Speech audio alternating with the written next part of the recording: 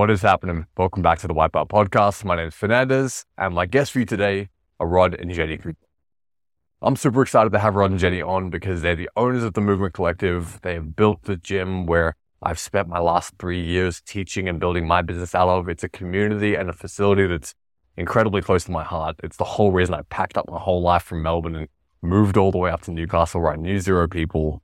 And I've seen firsthand just how hard Rod and Jeni have worked, not only to achieve the incredibly high level of movement and skill that they have in hand balancing, soft acrobatics, and you name it, but also how hard they've worked to build this incredibly special community that is not only such an important place in my life and so many other people, but also it's their dream business. It's their passion. It's something that they've built to give themselves the lifestyle that they want for themselves and the rest of their family.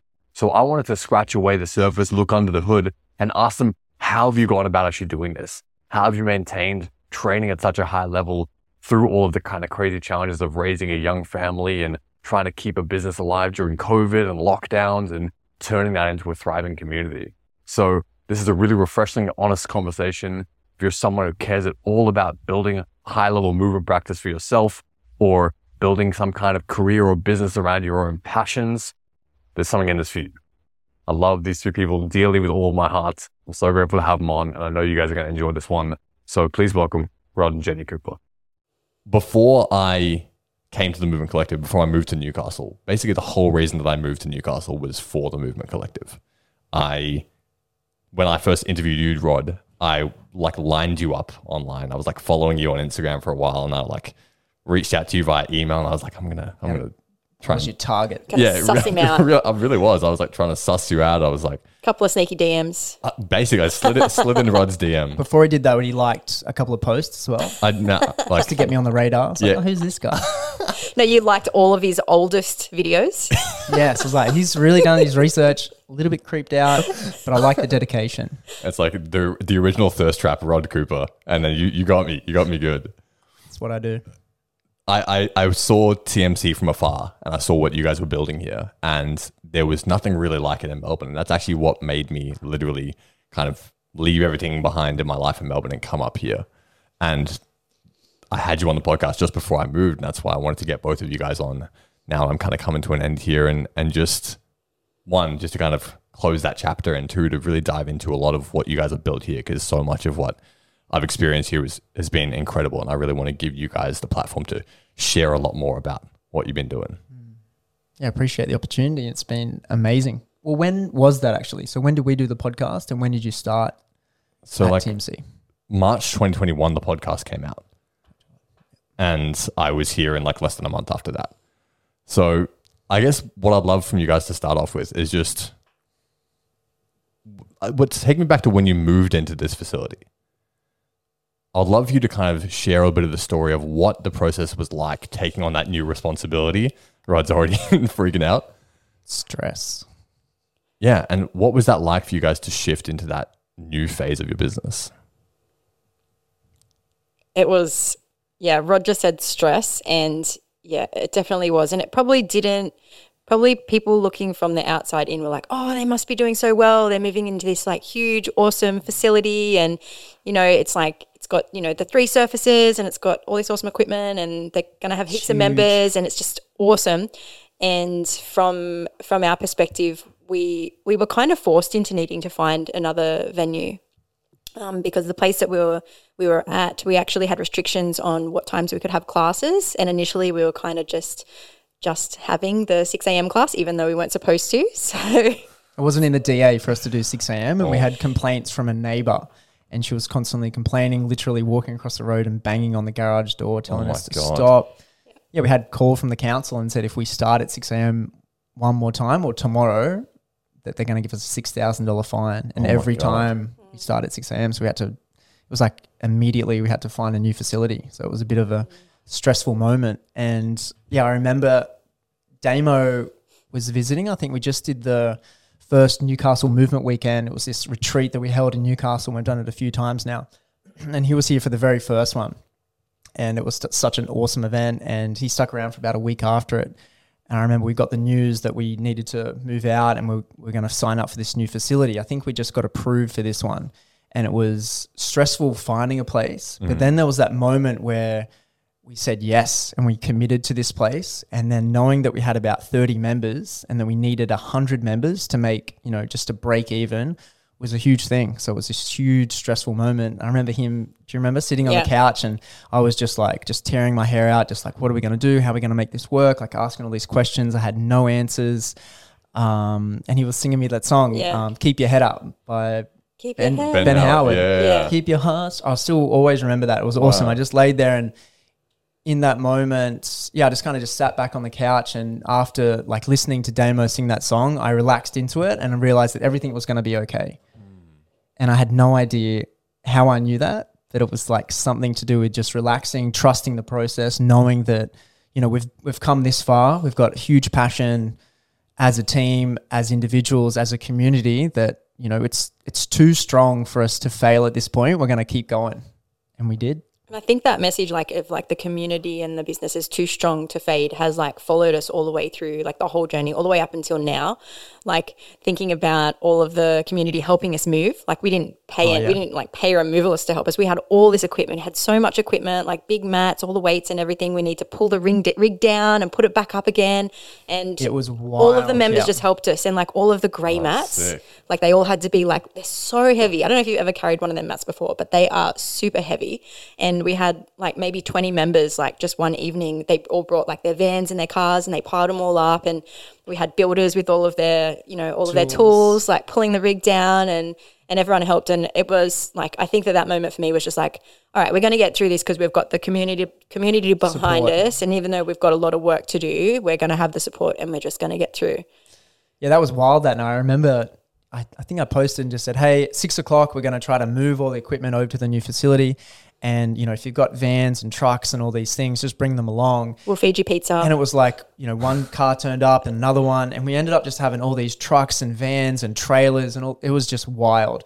And then I just watched it, and it all happened in kind of, it was like I was watching in real time a time lapse of the mats being cleared out of this 200 square meter facility, all the like the, you know, everyone up on the rig, just like taking everything down. I was just watching all these like worker ants, just like, and then all of a sudden it was done. And then we were here unpacking it into the new facility. And then I remember we ordered a bunch of pizzas and everyone was moving and playing in the new space. And I was like, all right, you know, this is stage one kind of thing. So it was really awesome to see the community come together. At that point, we just finished building the dance floor as well. Yep. So at the old facility, we didn't have a dance floor. We just had like the soft mat, a little bit of like the rolled out soft mat, not like we have now, just 2 rolled out mats. And then we had a little bit of the grey. They were quite smelly, weren't they? Yeah, very smelly old mats. They were secondhand old gymnastics mats. Like a lot of blood, sweat and tears went into those ones. Yeah. Every time I'd roll them out, I'd be like, oh, we've got to upgrade at some point.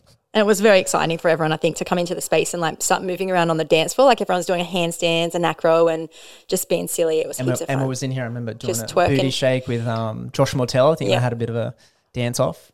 That's so good. It was awesome. This is one of the themes I really notice the more and more I speak to people like yourselves and who've, you know, go through these experiences like this, these huge growth experiences. It's almost easy to kind of backwards rationalize it sometimes. Like, oh, yeah, and or from the outside looking in, someone's like, oh, okay, and then they upgraded this facility and then, wow, it's so successful. But I think it's like it's easy to gloss over at the time when these things happen, these kind of points of transition. It's like, oh, this is terrifying. Significant. The furthest thing from certain. I remember, I think it was in a book that I read this once. It's like this analogy of this hermit crab. This really stuck with me a lot because... And the kind of have this as an analogy for life because like the hermit crab will grow and it'll find its first little shell and it'll be growing into its shell, and its shell is its protection. And then over time, as it grows bigger and it eats more, it starts to grow bigger and it starts to outgrow the current shell that it has. And if it doesn't actually leave that shell behind, the hermit crab will die.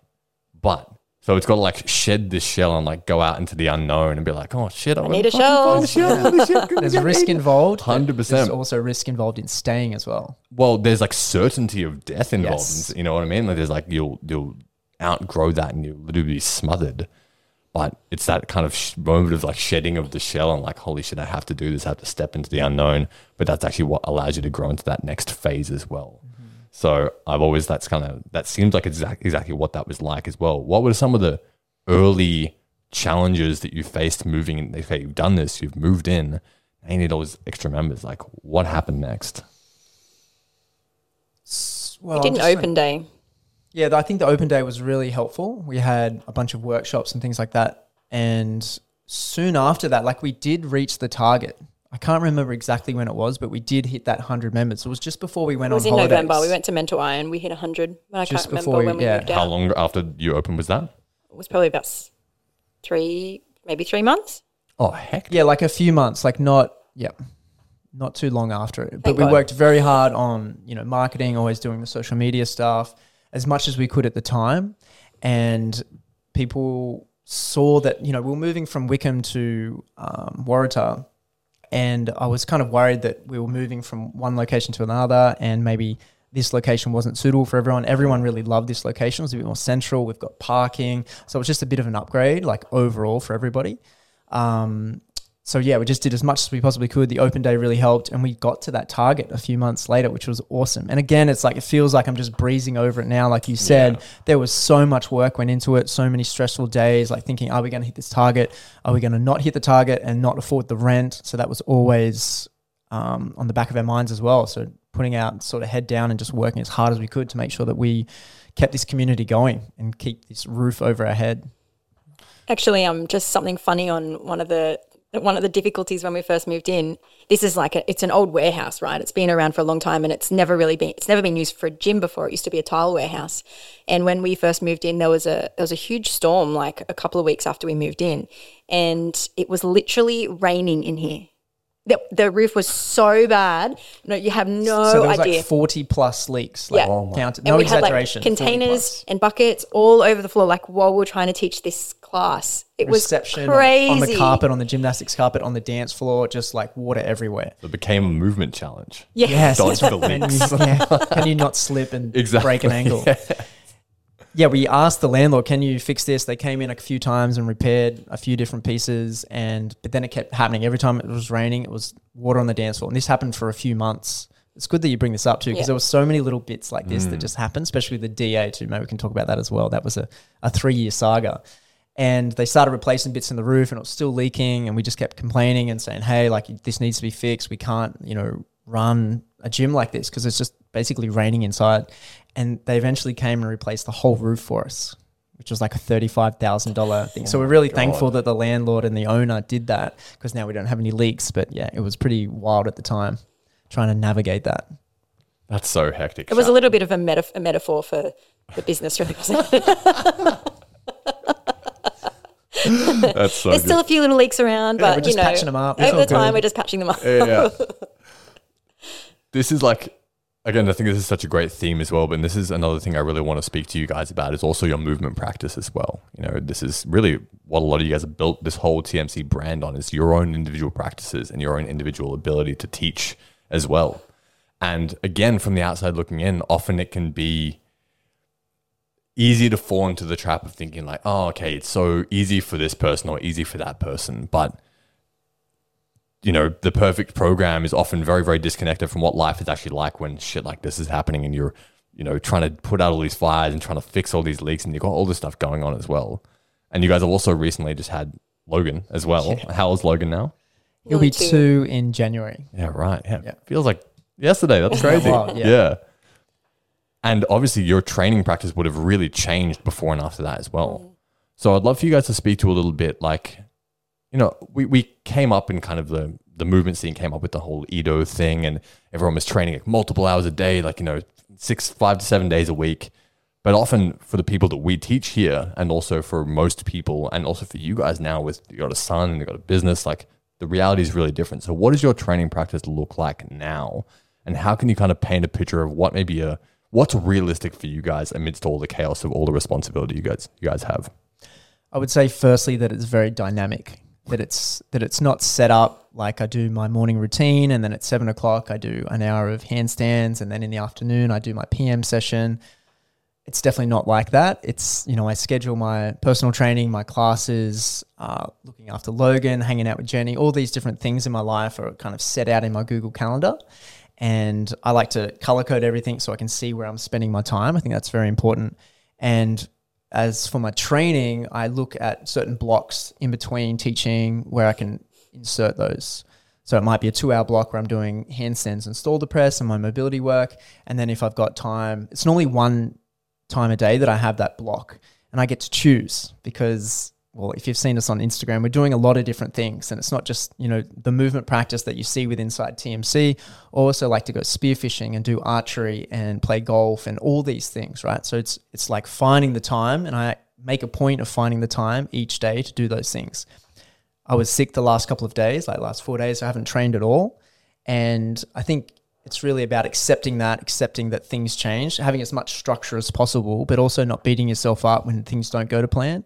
Mm-hmm. So what I did last night, I had a little bit of energy. So I just sat, we just put a movie on, and I just sat and I just moved around. I had a little stretch and did what I could. And I do that each and every single day. I try to find those moments where I can move. It might be this big long session where I'm going to town and doing my one arm chin training, and I'm doing 2 hours worth of training, or maybe it's just a quick half an hour and I get my body feeling good, like this feel good practice of spinal waves and hanging and stretching and things like that. So it's very varied. It sounds like the structure of your calendar also helps you identify the pockets where you can do that as well, right? Yeah. If it was just this kind of big blob of like, I don't know something's going to happen today. There's so much to do. Holy shit, I don't know. I've got no time. It's like if you can actually quantify each little layer of what is going on, then you start to see little pockets and windows open up, and you start to be able to kind of fit the training to suit the time available. Is that kind of right? Yes, exactly. Yeah.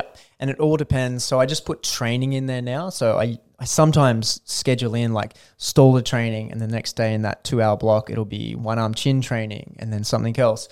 But then what I've found, and you have experienced this as well, doing one arm chin training or any sort of training, sometimes you go too hard. And as an example, say on Monday, I've got 2 hours, I do my one arm chin training. The next day I was scheduled to do Stalder press training after I teach, say like 8:30 in the morning before my classes, or just after my class, before my next class. And I was way too fatigued to do it. So then in that session, I just did some lighter work. I did some juggling, things like that. And then the Stalder press session gets moved to the next day. And I'm okay with adapting and moving and shuffling things, because I just know that is a part of life, basically, like just overall, and also part of our training, that we need to be adaptable and be able to change things, but also have that structure in place. Like you said, that there's not just this, blanket of like, I'm just going to do whatever each day. It's honest. There's like certain things that need to be done. And there's these pockets of time that I'm going to insert and be specific with what I'm doing. But then there's also that flexibility with inside that as well. It's super important. Well, for me anyway, I don't think everyone's structured like that, but especially with Logan now, it's yeah. How is that different? How is that similar, and how is that different for you, Jeni?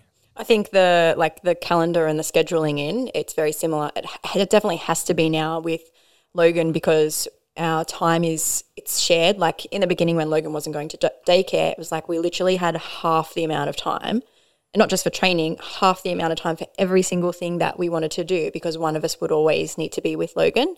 And he's in daycare twice a week, and Rod's mum and dad have him one day. So there's 3 days where we kind of get back. But I actually use a lot of the programming at TMC to determine what I'm working on.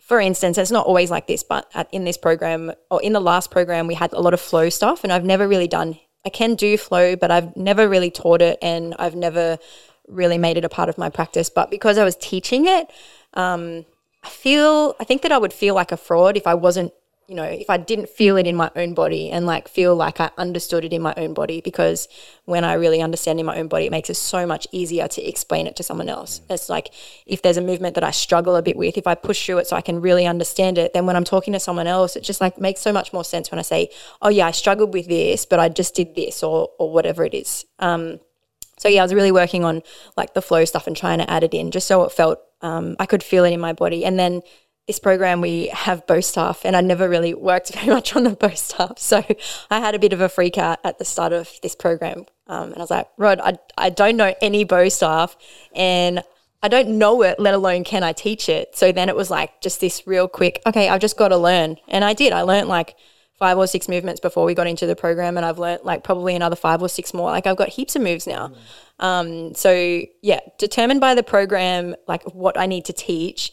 But then as well, I really like the program we have at TMC, and it's so varied that it just keeps me on top of everything, like all of the mobility and all the strength stuff. Like we have ring routines in this program at the moment. So just before we brought that in, I started working on my bent arm pushing and pulling again, just so that I could demonstrate and I could help people. And So yeah, it's really determined by the programming. And then like whatever the specific thing at the moment is, like my one arm handstands is my big thing that I spend most of my time on, but then I sprinkle through all of this other stuff. Yeah.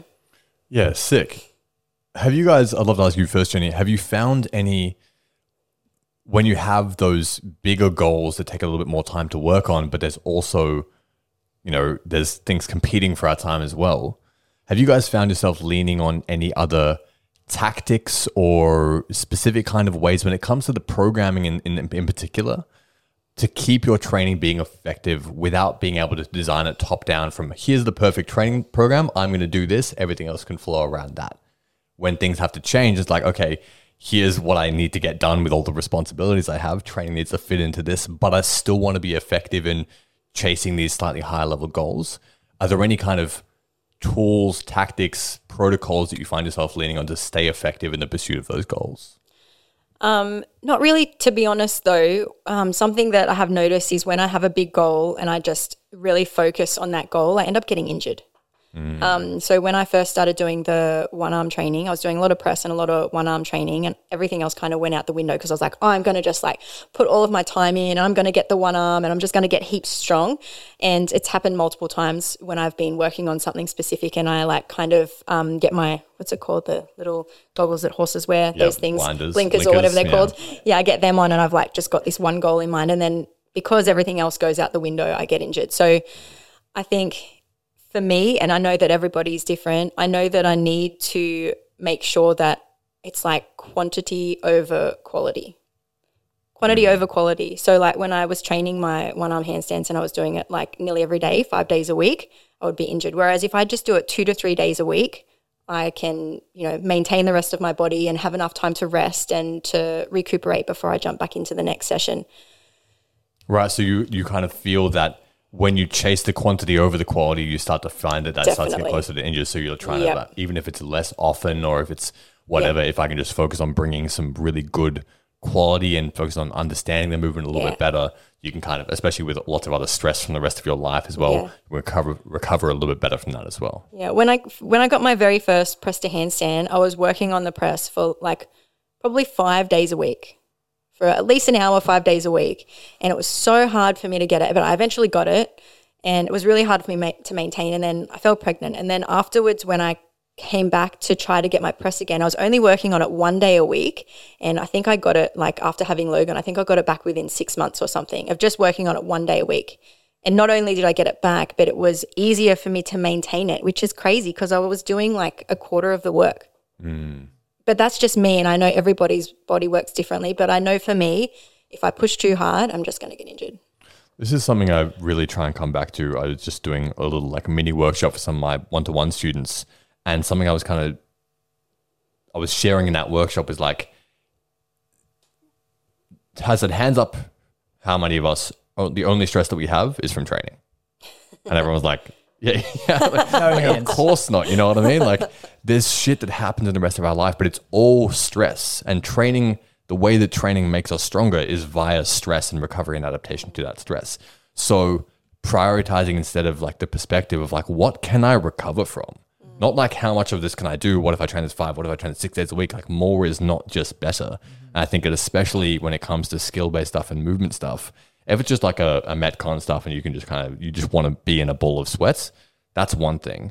You still need to watch out for your recovery doing that. But especially when it's skill specific, when it's pattern specific, and when it's muscle and tendon specific, we're going to get humbled real fast by trying to do too much. So I really like that perspective of being like, let me see how like little I can do and just still progress still recover.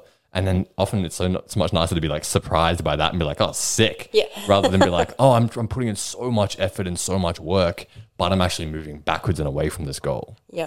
And I think it is like muscular and all those things you mentioned, but as well, sometimes the brain needs time to catch up so that it can go, oh, we're trying to do that thing. But if you just keep giving it more and more information, sometimes it's a little bit too much and the brain just needs some time just to go, oh, that's what we're doing. I don't know if it's ever happened to you, but maybe you've tried a movement and then like you've just gone to sleep and then the next day you try it and you're like, oh, I've got it. Like the brain's just had time. Like you might have like been drilling it for like 3 hours. You couldn't get it. And then the next day you try it and you're like, oh, I've just got it. Like the brain's just had time for it to settle and to like understand the movement. Yeah, this is a real like thing that they've studied in terms of creativity as well. It's called the incubation period. Like after you've kind of done a thing and then you kind of, the subconscious needs some more time to kind of work on it a little bit. And then there's the kind of revelation at the end of that real increase that often is correlated with deepest phases of sleep as well and REM sleep as well, which is interesting. But I want to throw it over to you. Yeah, well, I was just going to add to that. I find that with skill work, that you can work on something for a really long time and make progress, but then there'll be a certain point where it's like overload for your nervous system or your brain or your body. And then taking even just a short break, say it's like something like juggling or bow staff, whatever it is, and it doesn't really require any adaptation in terms of physical. It's more of like a neurological or, you know, something other than physical, like for you to understand the pattern, and that's when it can click. So I've found that a lot as well. Like you're saying, whether it's a 5-minute break, walk away, come back, and it feels like you've got kind of like a fresh eyes on it or fresh feeling, and it makes sense.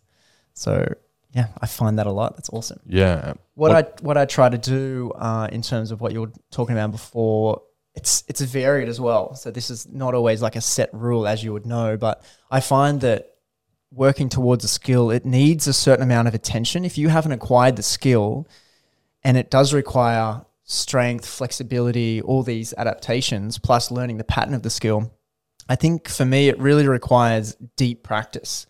So it might not be minimum effective dose. It might be like heaps of time spent on it, enough time for me to understand it with inside my body, my brain, everything kind of understands the pattern. And then once you get it, like Jeni was saying, then it's easier to maintain or easier to find it again once you've got it. So I think that there's this balance that we can strike.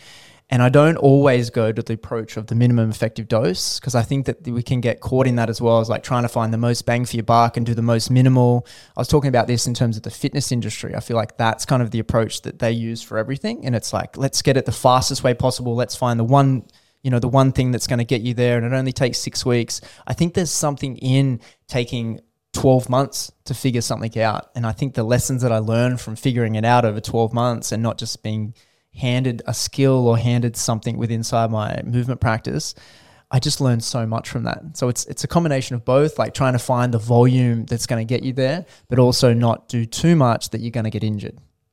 And it's always just like communicating with your body, with your mind, with your emotions, everything that you've got access to, and understanding that some things come fast, some things take longer, some things take way longer than you would ever imagine. Like when I first started doing one-arm handstands, I could see other people doing it. I'm like, I can already do a handstand for like a minute. You know, how long is this going to take? Fast forward 6 years later, I didn't really put a lot of time into it in the beginning. It's been the last 2 years that I've really dedicated time and had programs and things like that, and done, 6 days a week of training, that it's starting to make sense. That I had a session the other day with Sundi, and I said to him, Sundi. Yes, shout out. And he's been on the podcast. Yes, he has. Listen to that one. What episode? Oh, Testament, probably 11, but I don't 11. Check it out.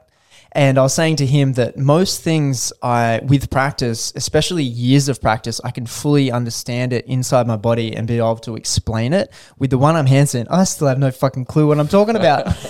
It's so hard. So I'm still at that process of like, and I don't think that's going to come with just doing a little bit. It's like for me to really spend some time and maybe doing some like journaling. And I don't know if you saw the other day that I drew a picture of my hand and I started to map out like where's the position on my hand, and just looking at it from a whole bunch of different angles rather than just finding sort of one thing that's going to get me there. It's like, oh no, this is way more complex than I can even understand right now. And over time, I'm slowly starting to tick away and starting to understand certain concepts of the one arm handstand. So I think that's a good example, because it's just a wild move and it feels like nothing like the two arm. I really like that answer, and this is something I've definitely reflected on in my own training practice. It's like the things that I've struggled with the most, I've ended up being the best at teaching. Like the things like which I didn't actually need to really battle with as much, I don't have as much of that in the trenches in depth. Like this is like a problem that I can't overcome. How do I get this? And so I really like that there's value in things taking a bit longer, especially if you care about being someone who wants to pay this forwards and help other people as well. Because I think one of the best parts about movement is sharing it with other people. And like, I was doing some handstand stuff the other day and I was asking you for some tips about just entry level stuff for the one arm. And you were like, oh, 100%. And just like that process is really, really great. But you don't get that if it's just like, that was easy, that was easy, that was easy. And I'd love to throw it over to you, Jeni. Like, what's one movement that you've really struggled with, and what was a huge lesson that came out of that? Or what did you learn from that experience? I'm going to go with the muscle up, because it was one of my, actually I think it was my first goal when I started at TMC, and I was doing private sessions with Rod. For anyone who doesn't know, I did private sessions with Rod. Shout out, Rod. Trained by Rod. Hashtag trained by Rod. I tried to start a hashtag trained by Rod. Every time I'd post Jeni, I would say tag, but trained by Rod. Trained by Rod. Yeah, it didn't really stick. Didn't go off, did it? Hashtag married by Rod. Married by Rod, yeah. We need to change it. Yeah, and when I was first going for that goal, I could only do one chin up. So there was a lot that I had to develop strength-wise to be able to do it.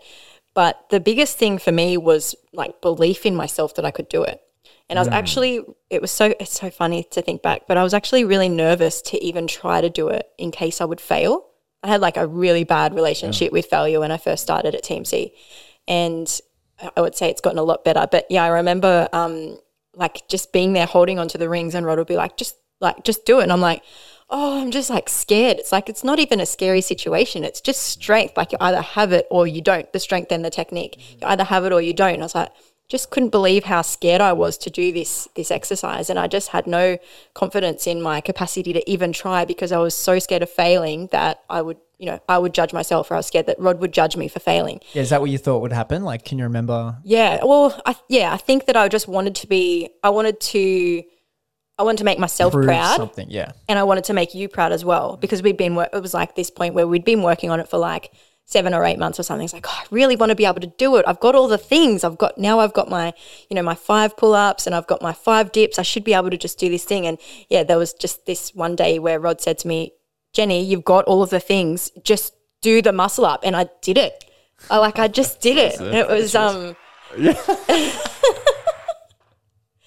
And yeah, it was a really awesome experience, because yeah, I didn't believe in myself. I needed someone else to believe in me. But then once I had that other person who believed in me, like after that, I started to believe in myself. And yeah, I think after that, like moving forward with every other thing that I've learned since then, I've been able to, mostly just motivate myself and believe in myself to do it. I haven't needed someone standing there going, you can do that thing, you can do it, like just do it. So and I think that a lot of people will be able to relate to this. I know that when people first start at TMC, they just don't believe in themselves at all. They don't believe that they're strong enough. They don't believe that they're flexible enough. They don't believe that they're good enough. And they just need someone in their ear to tell them that they're good enough. And even if they try, even if they don't get it, they're still good enough, till eventually they do something and then they go, oh, I believe in myself now. I've just done this thing, and now I believe that if I try, I can do these other things. And it's such a life-altering moment, because it is, because that belief that people find in themselves in their movement practice extends out to so many other aspects of their life. It's like, oh, if I can do this thing in the gym, then what can I do outside of the gym? Like, I hate my job right now. Oh, what if I could go and change careers, or do something that I'm actually passionate about? And I think that's really exciting. You did that. You lived that story as well. I did that. And we've seen so many people go through that pattern of starting to believe in themselves from the physical, from doing a movement they didn't think was possible. And that's why it's so important to break it down into those small little chunks.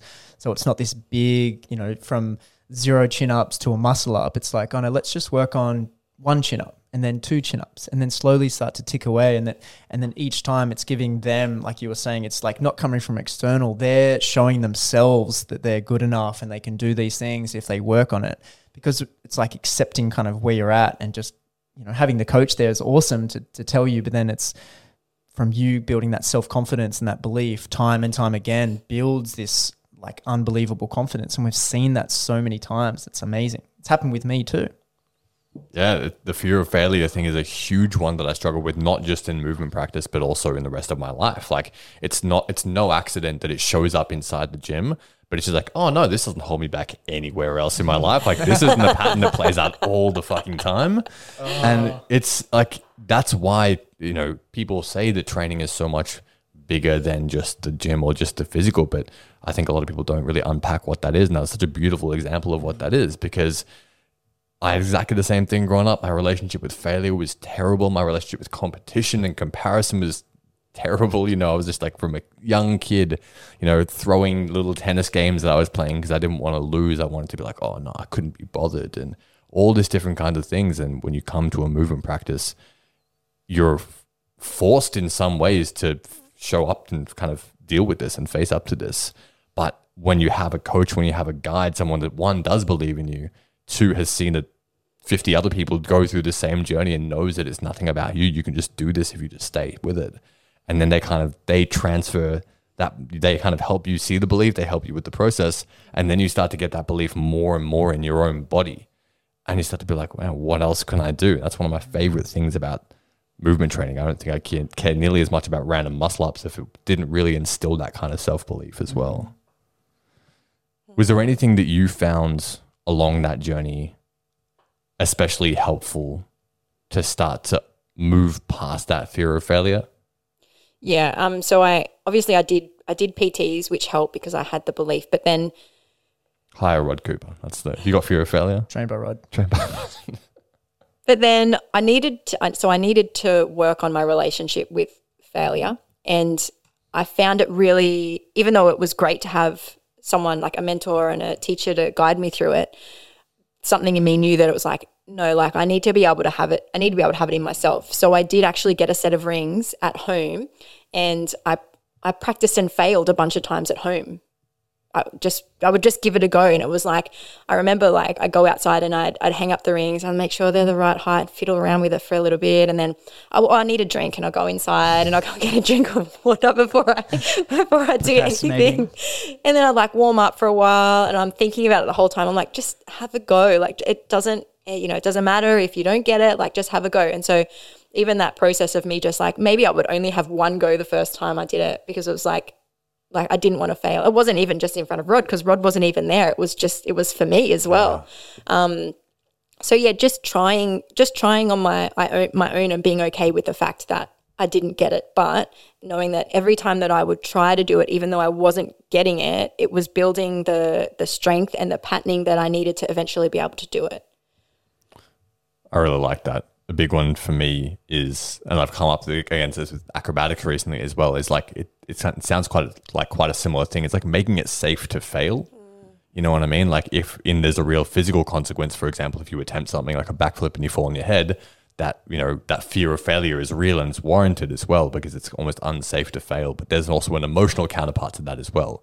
It's like if I fail in front of this huge class full of people, that might feel like a greater emotional consequence than doing it in the safety and privacy of your own home. So sometimes finding ways to almost step down the consequences a bit and be like, I'm just going to try and meet myself where I'm at. And then maybe I'll be able to do it in front of my trainer. And then maybe I'll be able to do it in front of a class, and where it doesn't matter where you start. But if you can just step, then you can look back after 2 or 3 years or even a few months and be like, holy shit, I can't believe it, how different this reality feels. Yeah, it feels like that gradual exposure. Yes. You're finding the thing that scares you the most, and then what is the most, like the minimum thing you can step into and practice that is not in front of a bunch of people. It's maybe you by yourself, and maybe it takes you ages because you're procrastinating and doing all this stuff at home, but then you just do 1 rep. And then the next day you do 2, and then you just keep building that up over time. Yeah. There was one other lesson that I learned with my muscle up journey, and it was about filming myself. So prior to that, I'd really only film myself doing handstands, because I just wanted to catch myself doing a handstand, and then I could do a screenshot and I'm like, hey, I did a handstand.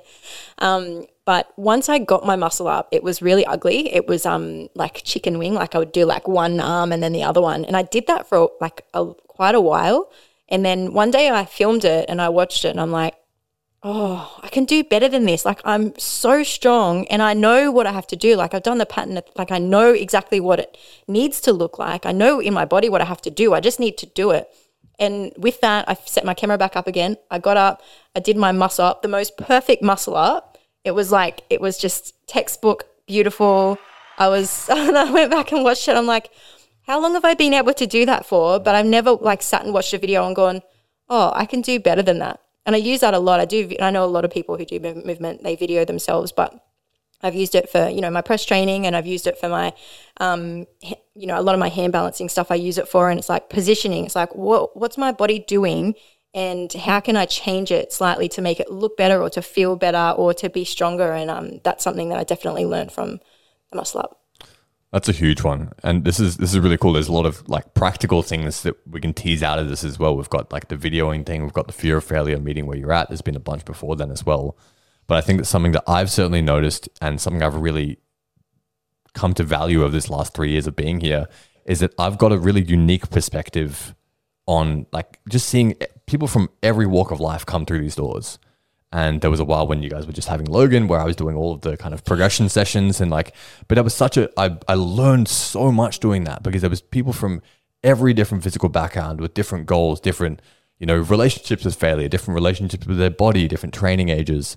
And that really informed so much about what I now come to draw upon when teaching. And you guys have been doing this for even longer. And so I'd love to ask you guys, what separates two people walk in at the same time? One goes on to achieve, like all kinds of skills and really, really progresses with their movement practice, and the other one doesn't stick with it. What separates those two people? I would say the belief in themselves. Both have the capability of practicing whatever level that they're at, because it doesn't really matter. And I've said this before, it's like just knowing where you stand, and everyone stands in a different position. Like you have your strengths, you have your weaknesses. Jeni, the same. We're all different ages, different genders, whatever it is. We need to just understand where we're at, get the help, which we provide. We literally give every single step in progression, but it's really the make or break is the belief that, they can improve, and taking the next step, just doing the thing on repeat over time, being patient, and the results will come. Or you get too scared and you run away. And I think that that's happened many, many times. We've had a bunch of people leave TMC saying, everyone's too good, everyone's too flexible, they're all gymnasts, they do this, they do that. And those people are only good because they've practiced. But it's really hard to communicate that with someone in the beginning when they feel like they're at a level and everyone else is well above them. So we try to be really gentle with them, those people that need that extra nurturing and support. I try to offer them private sessions and help them as much as possible. But even then, it's still not enough. Sometimes we do that. We reach out, we give our time up for free actually sometimes. And we pull people aside and it's like, hey, I see that you're not understanding this movement so well. Like, do you want to do a couple of sessions? We've done that and people have still left because it's still too hard for them. It's still at a level where they feel like they don't believe that they can improve. And yeah, I find it really sad that happens. And I hope that those people leave and find something that is good for them, and that they can start to progress and understand that it is just this process, and it does take time and patience to improve the physical body and their mindset around that. So I really hope that those people have found something that is suitable for them, because I understand that movement is not for everybody. Maybe it's a timing thing, and maybe in 20 years' time because it's a fairly new concept as well. It's not, this exercise or fitness industry that's been around for a long time and it's well marketed. It is a fairly new concept, and it's quite weird for a lot of people as well. So I get it that some people come and think that, oh no, this, I didn't do this crazy workout and I didn't get a sweat on. They were just doing handstands and back bridges and these types of things, and it wasn't what they wanted. So maybe, there's a cycle and maybe they come back around to it at some point. And I really hope that happens, but I always want to just encourage people to do the thing that they want to do, and that's going to help them progress not only in their body, but also in every area of their life. Yeah, 100%, because some people come in and they go and it's just like not for them. And I'm cool. Like, that's fucking awesome. And it's like, I had a client early on doing some handstand stuff. She got her first chin up, built some really good fundamental strength, but then we're just kind of like, I think I just want to go and do something else. And she's doing like regular gym training and like getting real strong with machines. But she's like, I train her husband as well. And he's like, oh, yeah, she's doing awesome though. Yeah. I'm like, that's sick. Yeah. That's what we want. But it's the people who come and you can almost tell that it is for them. Yes. There's something really, they really want to do it, but it's just something like that belief. And that is the sad thing. So, yeah. And it's something that I think the progress is really helpful. Like if they make progress, that's what I was saying before about the incremental progress or the progressions. It's like if someone can make just a little bit of progress, that's enough motivation or inspiration for them to go to the next level and to practice more, and to come to classes and to do extra training. And that compounds. But it also can go the other way as well. Whereas if they feel like it's too much, then they just stop altogether and they move in the other direction. And then that's why I think it's sad, because if they move in the other direction, they don't find something and they just have this belief that they're not good enough, they're not strong enough, not flexible enough, too old, insert whatever excuse you want. I just find that, for me, sad, because I'm trying to encourage everyone to have that self-belief, to understand that we can improve in every single area of our lives. And I think even in the absence of that belief, if you feel like you don't have it, you can still trust and do anyway, and it can come on the other side of that. That's right. Yeah, because I think even before they're ticking off those milestones and reaching some of those little goals, they still have to have the willingness to try. And I think that's going to be the biggest thing that sets people apart, because some people, regardless of whether they have that self-belief in them or not, the next thing is, are you willing to try even though you don't know if you can do the thing? And are you willing to try and fail and try again, because you just want to move and you just want to keep trying the thing, and maybe one day you might be able to get it. Because if they keep stepping in and they're willing to keep trying, eventually they probably will get it. And then once they get it, no doubt, they'll get the belief in themselves, and then that's when everything goes their way. Yeah, you automatically don't just have this belief. It's created from past experience, I think. And it's like, so it's developed through that. And the longer that time delay, sometimes the more profoundly deep that kind of stake of belief gets driven as well. If it takes a week, I'm like, oh, maybe I'm really capable, but if it's like, 12 months and I got this thing, it's like, sometimes that's like, wow, you can draw on that experience for the rest of your life. Then we see people do that as well. Yeah. Yeah. If it comes easy, it's kind of like, oh, maybe that's, not instilling good beliefs in that, sometimes it takes time, and that's okay as well.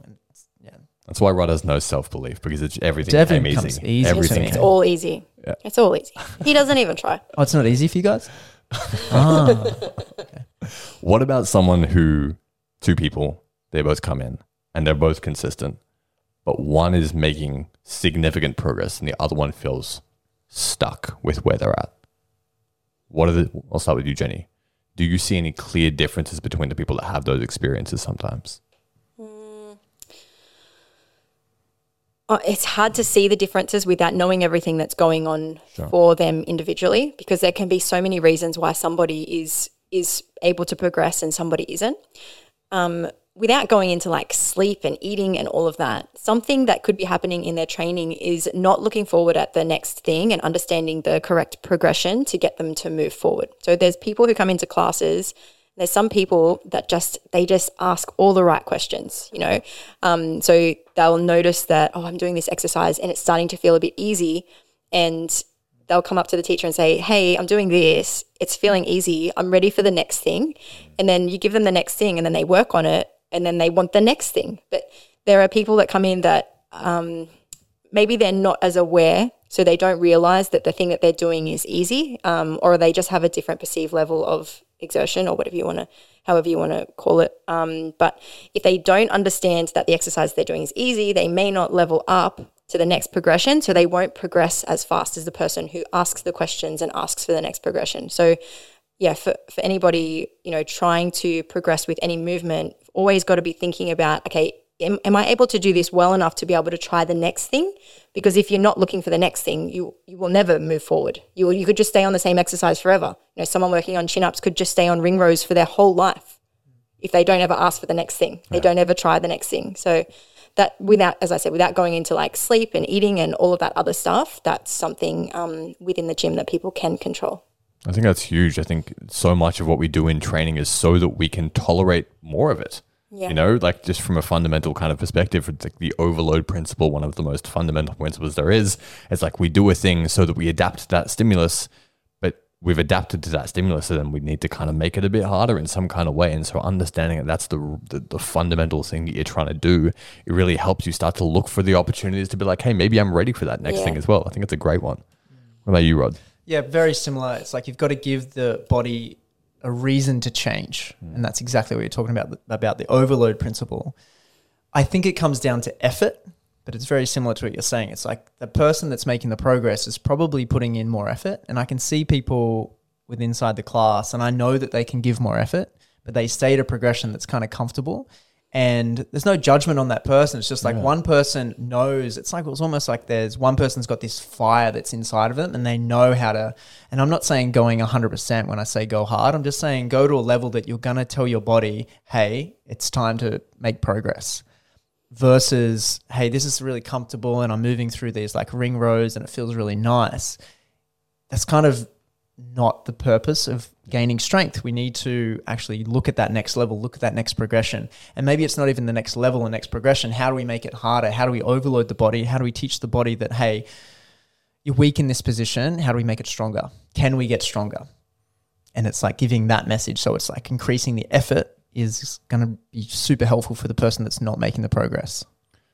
I really like that. And I've been on both sides of that story as well in different areas of my life. I've been, I think especially when it comes to like business and those kinds of things and many other things, to be honest as well, I've been that person that's been more comfortable playing a bit smaller and playing a bit safer and maybe not putting myself out there as much for that fear of failure, maybe not going as hard as I can because I'm like, oh, I just don't know, you know what I mean? Like, and I think there's almost like that tension builds over time and it starts to get less and less fulfilling to be like, you know what, I really do want this thing and I know I can give more. And sometimes we need to fall short of our own potential a bit in order to start to realize like, hey, this is actually worth the effort to kind of transcend that discomfort and start to go through it and start to do things anyway. And you're not just talking about movement training now, are you? You're talking about your business and putting yourself out there and playing music and all those things, right? Yeah, exactly. So it's all relative. It's like a universal concept. It's like this idea of effort and putting effort in to progress, to level up, to upgrade, applies everywhere. Movement is life. Movement is life. Say it, Jeni. Movement is life. Oh, that was good.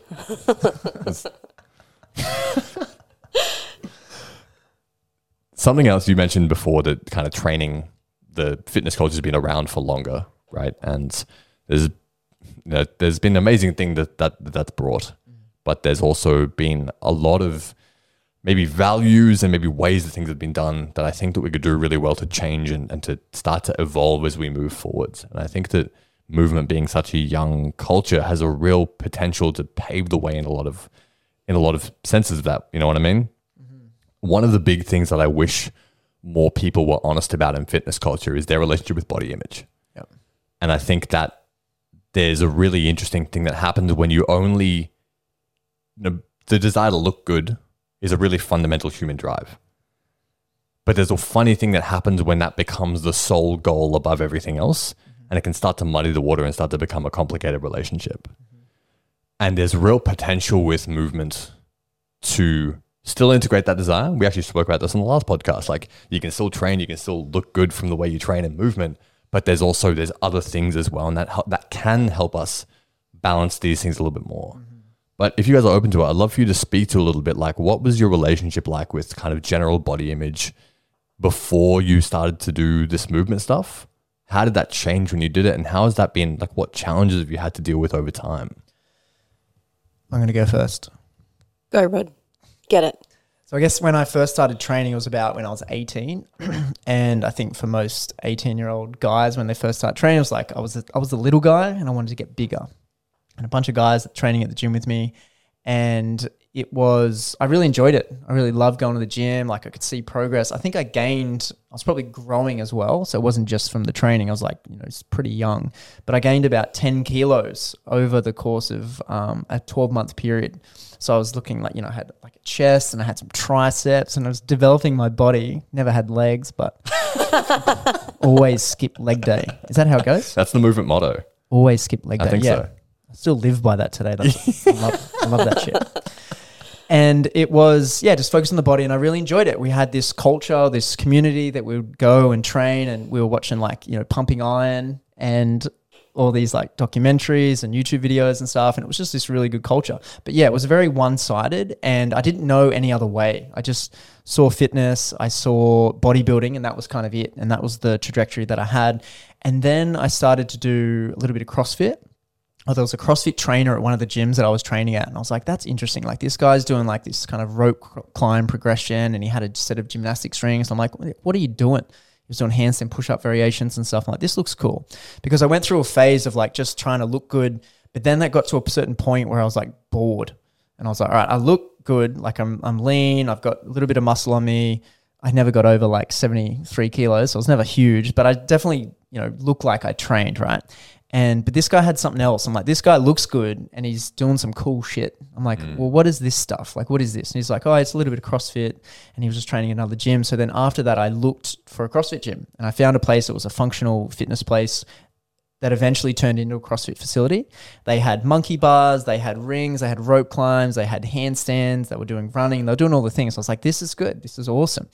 And it gave me something else other than just like doing the exercise, looking in the mirror, judging myself for how I looked that day, always disappointed, by the way. There was like this, it's called bigorexia, but I don't think I had that because I wasn't big enough to call myself bigorexia. I don't even know what you call it. Anyway, I'd look at myself in the mirror and I look good, right? But I was always like, oh no, I could be bigger. I could be bigger. There's this judgment, this criticism, this comparison that was always there. And it was not outweighed by the training and the other things. So I started doing this other training and I just found more joy with inside training, and I wasn't looking at specific muscle groups when I was doing CrossFit. There was a part of me that was just like always questioning what we were doing. I was like, hang on a second. I've just trained here for 3 weeks straight. We've done all this programming, but we haven't done biceps. Like, when do we do biceps? And it was like I had to let go of the old idea of just building specific muscle tissue, all the mirror muscles kind of thing, to moving into more of like a functional type training where we're hitting multiple areas of the body, a lot of compound movements, a lot of skill work. And then I think that was the step or the lead into me practicing movement, because at that time I moved to Canada. I did a bunch of workshops with Carl Paoli, Ido Portal. There was a bunch of circus performers and all these different types of things over there. So I started to get into the movement practice when I went that way. And then that was the next step again. So then I was asking more questions. Like, all right, CrossFit had a certain way and I got adapted to that style of training, and now I'm doing something different completely. Like, one session was just handstands. It was like, well, what about the Metcons? What about the run around the block, the 400 meters? What am I going to do without that? So I got attached to certain things within the bodybuilding training, look at my body, comparison, trying to get bigger. And then the next thing was CrossFit. And then that was this set sequence that I was going through. I had to let go of that and then move into movement. And I think that over the time, the skill component, like developing the skills through CrossFit now into movement practice, I think that's the thing that's kept this practice really healthy for me. Whereas if I was always just looking at that one thing of like, how does my body look? Also, my body looks good now. Do you know what I mean? Like, I've still got that, and I've got fucking a list of like mad skills. I've got all these qualities that I've developed aside from the skills, things like confidence, things like self-belief, things like you name it. Like, I've developed that through the movement practice. And I feel like if I was just focused on my body in the way that it looks, I wouldn't have these qualities that I currently have. And I'm not saying that I'm perfect. I'm still developing. And I love that idea that movement is this kind of just this moving like cloud or something like that. It's always changing. It's always growing. I'm always learning new things from people on the internet, from Jeni, from yourself, from heaps of people. And I know that it's going to be constantly changing and growing. And I felt like the bodybuilding style for me felt like it reached a level, and I just had this boredom. I was like, all right, it needs to be more than one single focused. How's that answer? That was a dude. It's pretty long-winded, but the hell, man. There we go. Oh god, we're over time. Soapbox all right, again. guys, thanks for joining us. It always goes like this, guys. Always. I really appreciate you sharing really vulnerably about that. And I think that, we joked about the bigorexia thing, but there's generally, I've experienced a similar thing, and there's no minimum amount of muscle mass that you need to have to experience like muscle dysmorphia. It's a really common thing, and like it's almost compounded by that, you know what I mean? And I think a big problem is that like when it's just how you look, that is always a moving goalpost, and that goalpost is always in front of you. With movement, there's always more goalposts in front of you, but you still reach it. You still tick off a skill. You're like, I can do this now. Now what else do I want to do? And that's a virtuous cycle that goes up, as opposed to a carrot in front of your head that you can never actually catch. That's right. And I think that's a really it was a really good answer. I'm keen to throw it over to Jeni now.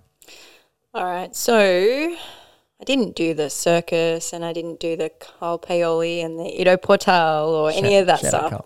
I grew up in Maitland, so we didn't have any of that, and the opportunity seemed a little smaller to be able to travel over to Canada or the various places that you traveled to. Oh, you've never been? So I was just a regular girl going to a regular gym, and when I started out at the gym, I just wanted to be fitter because I wasn't doing any exercise. You know, after I finished school, during school I was doing quite a lot of exercise, and then after I finished school I started working in an office, and I just wanted to be fitter. I wasn't doing a lot of exercise. And when I went in to have my orientation session, the trainer took all of my measurements and on the scales, got the tape measure out, and then asked me like what my goal weight was, like how much weight did I want to lose. And I was kind of like put on the spot because I didn't really weigh myself a lot. I didn't really know how much I weighed. And I was like, well, I guess I want to be smaller. So I guess I want to lose 5 kilos. It was like, oh, that was nice and easy. Like small number, I just want to lose 5 kilos. And something interesting happens to girls who don't have any muscle is that when they start training, they put on weight. They put on muscle. So it didn't matter how much I did in the gym. I kept putting on more weight because my muscles kept getting bigger. And at the same time, I was actually doing pole fitness. So my shoulders got quite big as well. And I was like a skinny little Asian girl to start with. So I had like ended up with these big shoulders. And I remember at a Christmas party, one of my uncles said, oh, Jeni, your shoulders are huge. And that was so insulting to me at the time because not all women are like this, but a lot of feminine beings want to be smaller and more petite.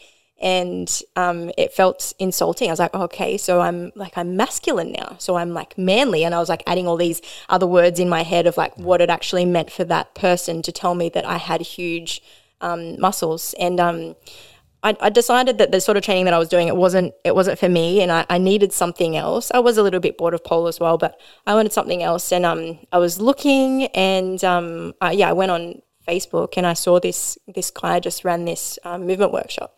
And in the photo, there was a girl who's tagged in it who I actually went to school with.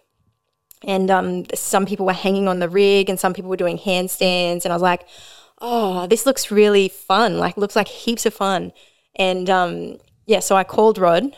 Obviously, it was Rod's workshop. I called Rod and asked him, are you doing any, like, are you doing classes? Like, you're running classes? Because I'd love to come to some classes. And he was not running classes. No. We don't do classes here. He wasn't running classes.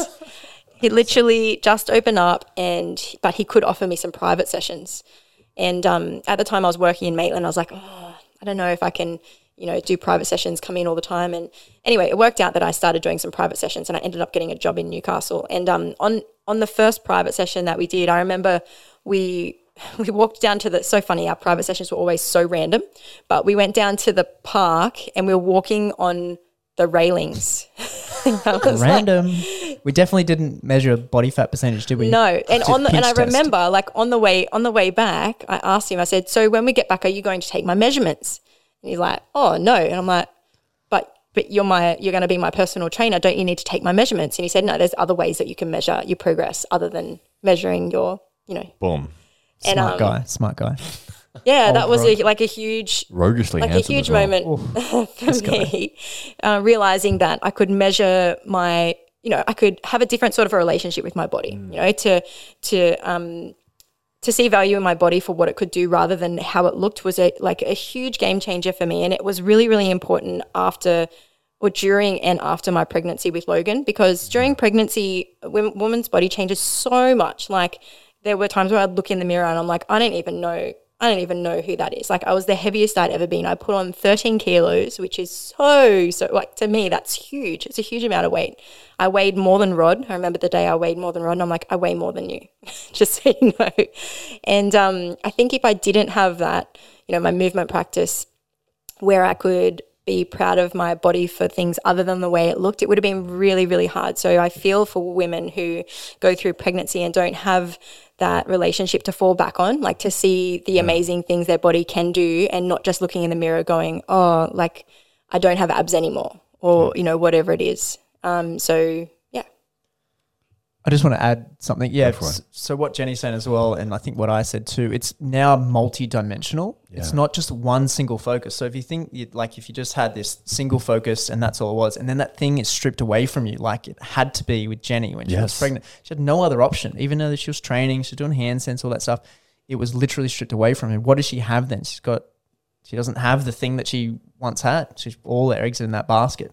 The movement practice allows you to look at all of the different elements of your body, the skills that we can do, softer skills, spinal waves, juggling, hand-eye coordination, playfulness with other people, mapping things out, programming. There's all stuff that you can do. And I find that when I get injured, it's probably similar to Jenny when she felt like that when she was pregnant, there was certain things that she couldn't do. When I had a shoulder injury or my knee injury as well, I can't walk and I can't do certain things. If I was relying on that one thing that I needed to use my leg for, then I would feel terrible. But I'm able to shift and do something with my upper body or do something with my lower body. I find things that I can do that are super helpful for my mental state or my well-being. And I think that's very important. I really like when Rod compares pregnancy to a sore leg. I love it. I'm not comparing it to the sore leg. We've said that before. I've mentioned that before. It's just like, oh, that's not the same. But what I'm saying is like things are stripped away. And if you're single focus, well then, yeah, pretty much if you have a sore leg, same as pregnancy. You heard it here.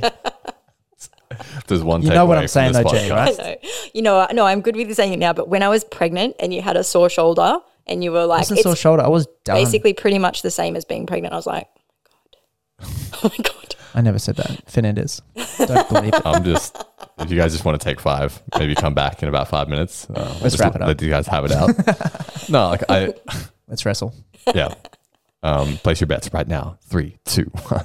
Right.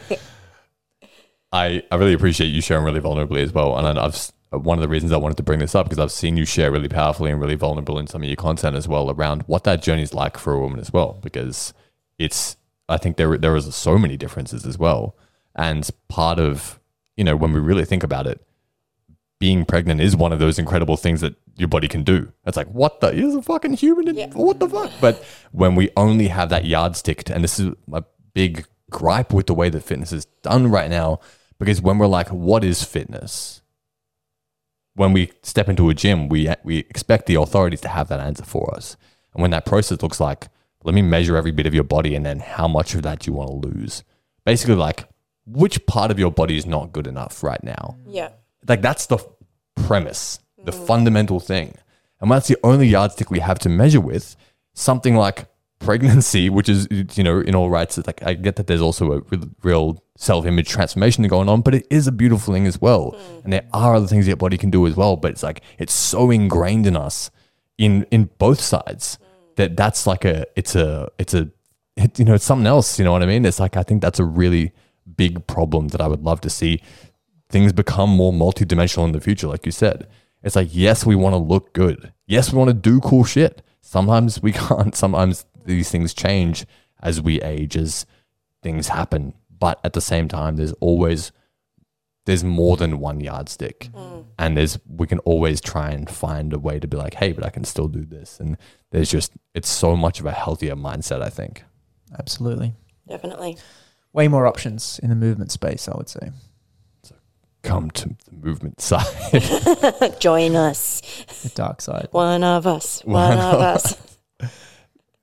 Guys, I just want to say thank you so much for coming on and speaking about this and just for sharing your expertise.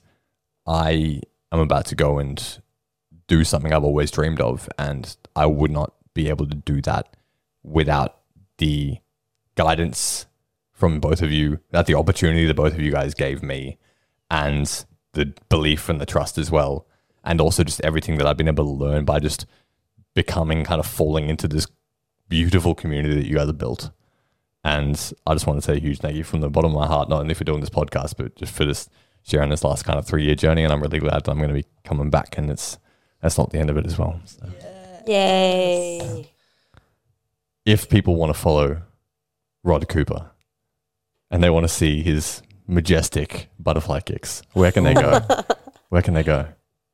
Rod J. Cooper on Instagram. Probably the best spot to check out what we're doing, what I'm doing.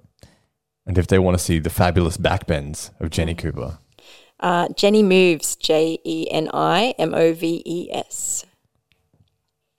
Dope. This has been awesome, guys. Dude, thank you so much. Well, just before we finish up as well, I want to thank you. I know I've said this before, but I want to thank you I read your email yesterday actually, and just read the bit of it. Like you just put in the email, a bit of a journey. Sign up at whitebelt.com. Yeah, whitebelt.com. Bit of a journey of like, coming up with this idea, having the conversation with me, coming up with this idea of like, I'm just going to go and just see if it'll work out. And we said yes. We just gave you this opportunity.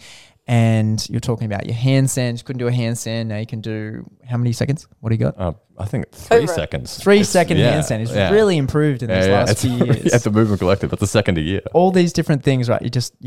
You've developed so much with inside the physical, but then also with inside your life as well. Like I feel like you've just leveled up within your business, the way that you speak, the way that you present yourself, the way that you're so dedicated and focused to the craft of movement and teaching and all the things that you do. Because I know that it's not just those things as well. It's like the way that you've developed your life. It's really inspiring for me to see, and I'm really proud of you as well for saying yes, for coming to Newcastle, for making it work, for contributing so much to the community as well. We're going to have a little get together for you after your class on Saturday. It's your last class. So if the members listening to this, please come along. When will this be posted? Today? I'll have to try and get it out today. Get it out today. Well, before Saturday.